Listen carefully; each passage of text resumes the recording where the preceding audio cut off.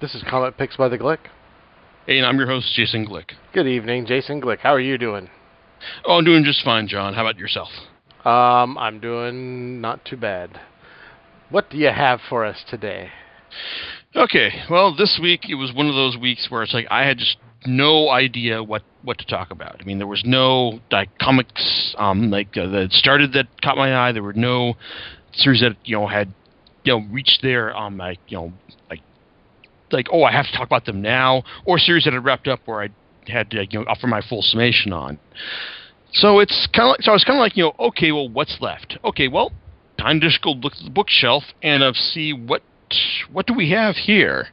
So so I decided to settle on a specific genre from a specific author, a French author by the name of Guy Delisle, who has come to fame over the last couple of years for doing a series of travel logs, either as his work for as an animator, or with his wife in Médecins Sans Frontières, or Doctors Without Borders.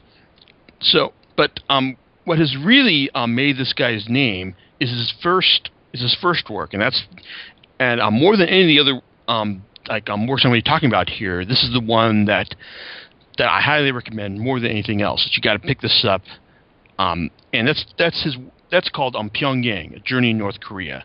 Because yes, this guy spent several months in North Korea.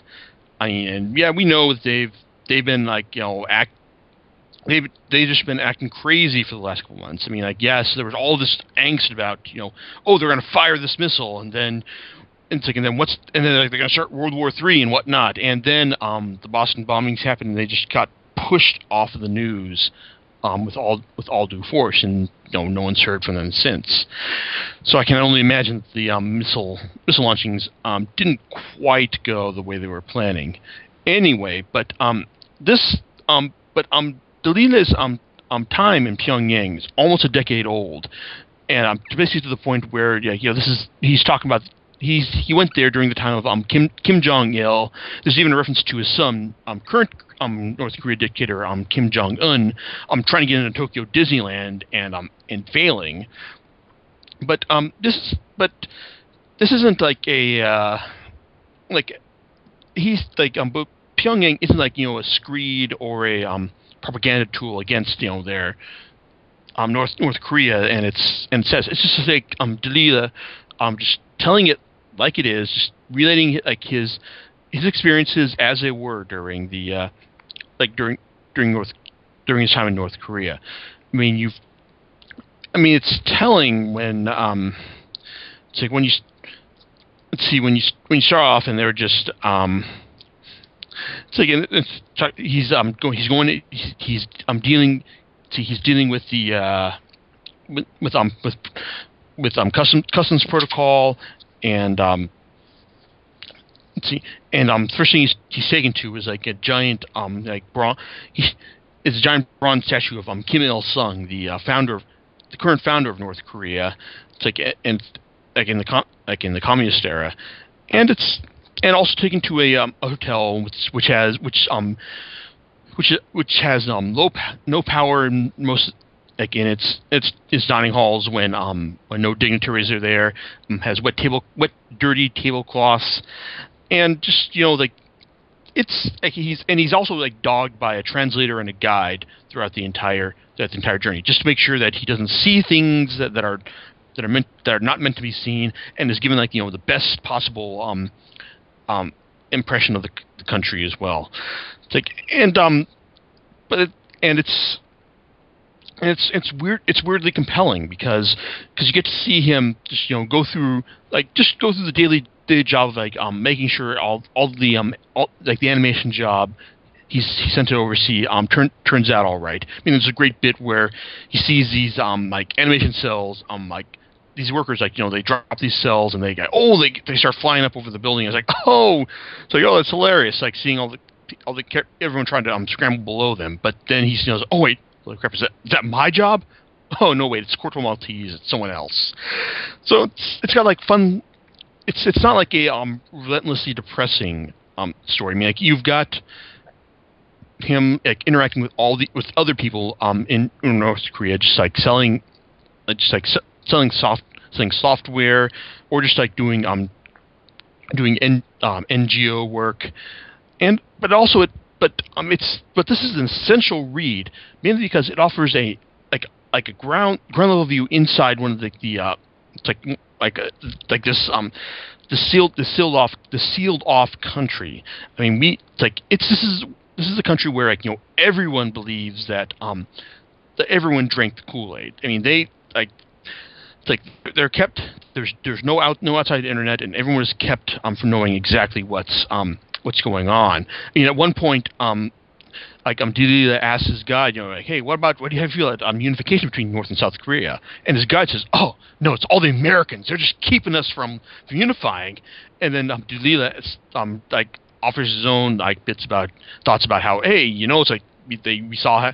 Apparently, South Korea is in no hurry to reunify because they saw what happened to East and West Germany, and they're not looking to inherit all of your economic woes and high unemployment. And then there's also more disturbing bits. I mean, we don't get to Delila notes that there are re-education camps in North Korea, but he's never taken to see any of those. He also notes that there are some shooting galleries where average people are trained to shoot American and Japanese soldiers. I mean, at one point his guide, he asked what are these guys shooting at down there? He's like, oh no, it's probably a game. Don't need to worry about that. But then he's told later on that's what they're actually shooting against. North Korean, Japanese and American soldiers. And also, one point his guide tells him his guide talks about we have this one great animator where he was really good at his job and did great work. And he said, oh, well, and then Delila asks, well, what happened to him? Oh, he left. Oh, where'd he go? No, he left. And just like Delila, you figure out, just what exactly happened to this guy. So, I mean, it's, like I said, it's an essential read, but at the same time, it's not thoroughly depressing or or didactic in its views. I mean, one thing that it's worth noting is that Delila does work in a somewhat cartoonish style. I mean, he's not looking for real photorealism or intricate detail. And a buddy of mine, I tried to sell him on this earlier this week, and he looked at this and said, oh, no, this wasn't what I was expecting at all.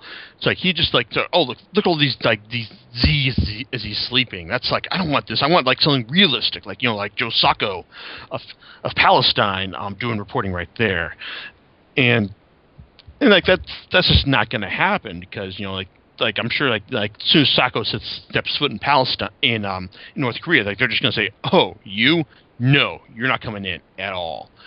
So at the same time, this is probably the most detailed picture of North Korea we're going to get in just about any medium, and it's a thoroughly informative thing as well. I mean, yes, it's over 10 years old, but at the same time, I really can't imagine things have changed much, particularly with Il-sung continuing business as usual, even if there is more saber rattling as well.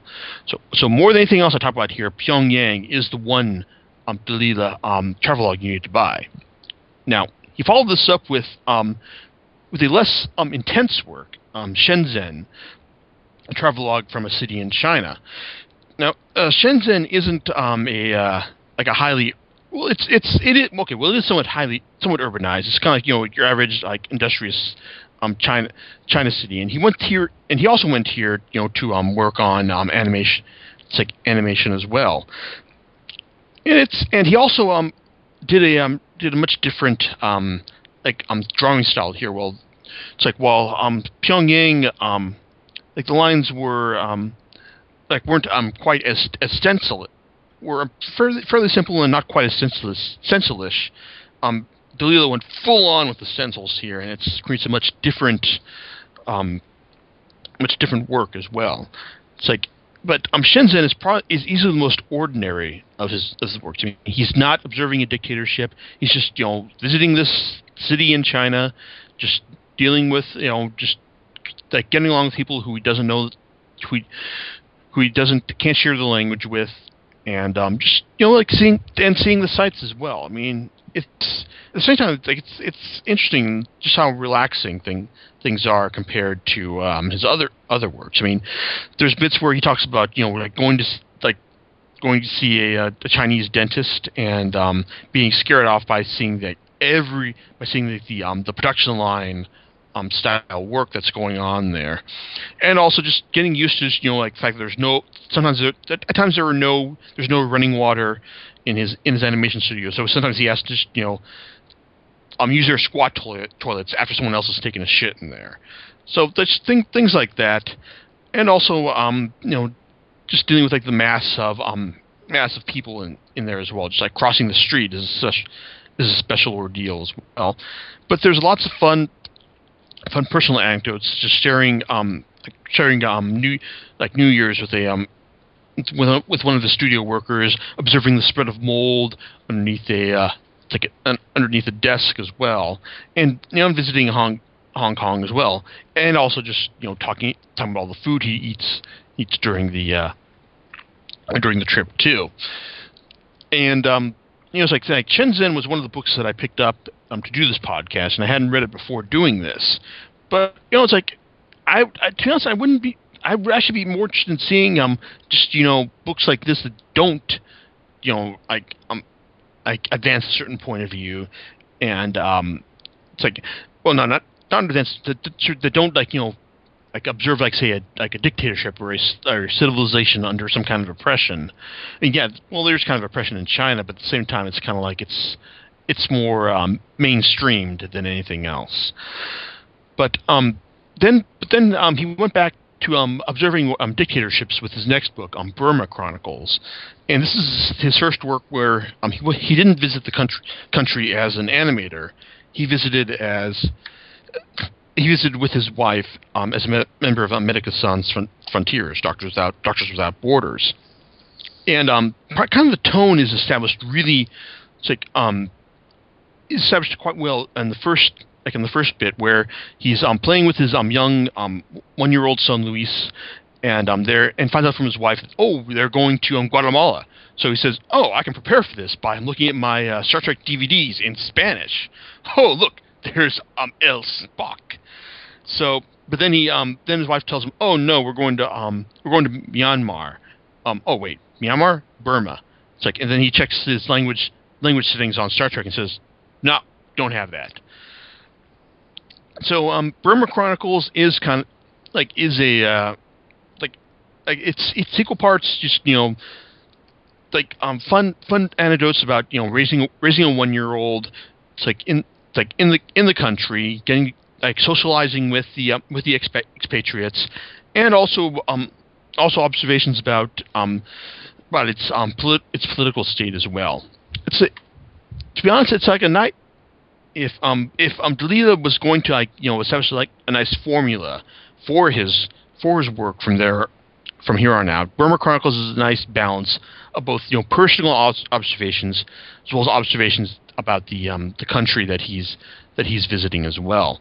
I mean, there's there's fun bits where he's just going around the city with his son Luis, and how everyone in the country would just looks at, "Oh, hey, little white baby, that's so cute," and then when he goes around without it, no one acknowledges him at all, and it's interesting. And then you also got him just, going into the George realizing that I can't get any legitimate software here, but I can buy Warcraft 3 pirated, and so there you go. And then there's also little bits where he just realizes, I don't have any milk to go with my coffee, but I can use my son's instead. And this is also contrasted with other bits where he talks about going to visit its now freed president Aung San Suu Kyi, and she was still under house arrest at the time he was there, and then he finally towards the end of the book he finally gets to drive by her house and acknowledge her. So it's a nice Burma Chronicles is like I said, it's a nice fun book that splits on the balance between political commentary and personal observation. And to be honest, And I also prefer to his most recent work, which is still in hardcover, and that's Jerusalem, Chronicles from the Holy City.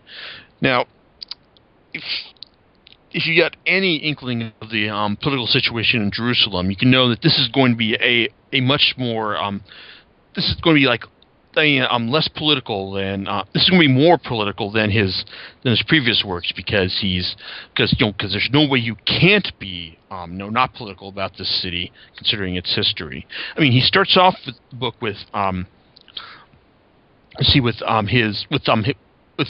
flying over, talking about his plane trip over, and then like this one his seatmate just managing to calm down his new 1-year-old daughter, and then he also notices that, hey, this guy's got numbers tattooed on his arm. He's a concentration camp survivor, and that kind of sets the tone for the rest of the book right there. I mean, there is going to be a lot of talk about the situation there between the Jews, the Arabs, the Muslims, Christians. That's all the different political and religious factions that occupy Jerusalem, and the crazy situation that the city's enveloped in. I mean, at the same time, though, it's what am I trying to say? It's still interesting to me. Like, Dalila has a nice matter of fact tone that doesn't make anything what he's saying seem judgmental. I mean, like, it's always, everything he says here is kind of like tempered with the feeling that he's just relating it as it is. I mean, it's just some like surreal bits, such as a psychologist explaining to his daughter why she shouldn't take the psychologist's teddy, but then he says, well, why do you have a teddy?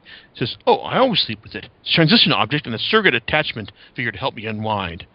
At which point, Dalila goes on to tell his daughter, don't touch Teddy. And then, then you've also got just other weird bits where he loses his keys between the he drops his keys between the gap between the elevator and the floor, and so he has to go in MacGyver. It's like, and it's beautiful. I mean, like, they actually use MacGyver as a verb in this. It's like in this volume. So I have to give props to the translator. Who did the translation for this? I know. Oh, Helga Dasha. And French done like all of his works because he's French, and so had to have someone translate them. So props for using MacGyver's verb right there. I like that. And and you also, and other surreal bits, such as having the supervisor for his son Luis's school he's an American, but he's also talking.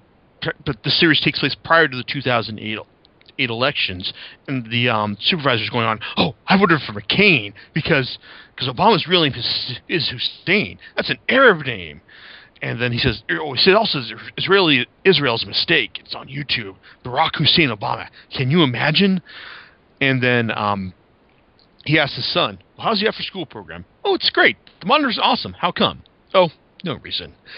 So it's got fun asides like this that pepper the book and keep things from getting too focused on how really relentless and hopeless the situation is right there, while at the same time giving you stories about how completely fucked up the Arab Jews conflict is there. I mean, it's not quite the same as Joe Sacco's Palestine, but at the same time it's much different, less focused, but also just less judgmental book as well. It's also, and yes, it is one of the most overtly political things he's done just by the sheer amount of conflict he runs into with working in the Gaza Strip and just dealing with the Palestinians as well. I mean, whenever he travels out of the country to visit a comics thing, because at this point, Pyongyang has gotten him international attention, so he's leaving to keep doing talks comic conferences in Iceland and whatnot. And whenever he leaves the country, he always has to talk about, oh yeah, it's like he realizes that he can't talk about I should work with Palestinians.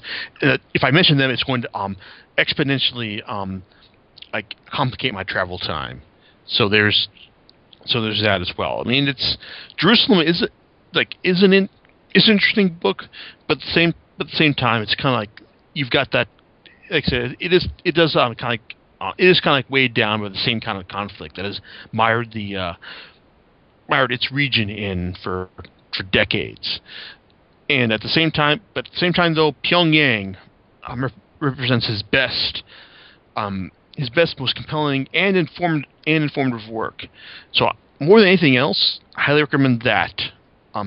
If you, like I said, all of these are worth reading, but Pyongyang above all else. So, John, it's any particular thoughts on your end, or are you still awake after all my rambling about stuff? No, stuff. It's interesting that this is the format he chose to express it in. His journeys and some of the situations he encountered. Yeah, I think it comes from just his background in animation. I mean, that actually plays in a lot to his travels. Actually, I mean, just about every place in Pyongyang and Shenzhen, he's working in animation specifically, but in Burma Chronicles and Jerusalem, he actually winds up doing animation workshops for the people for some who he meets there. Yeah, it's interesting. I mean, yeah, and he's from Canada. Yes, yeah, he's French Canadian. French Canadian, yes. Yeah, though as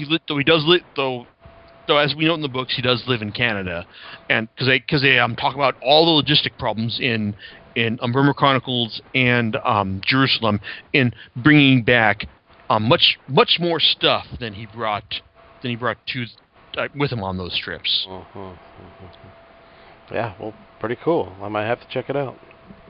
Yeah, like I said, Pyongyang above all else. Okay, yeah. All right, and do you know what you're going to talk about next time? No. Secret treasures of manga, or hidden treasures of manga. Ooh, that sounds good. We need to do a good manga podcast here. All right. Yes, because we will be doing this from San Jose next time. Sounds like a plan. Excellent. All right. Until next time, we'll catch you later. All right. Bye. Bye.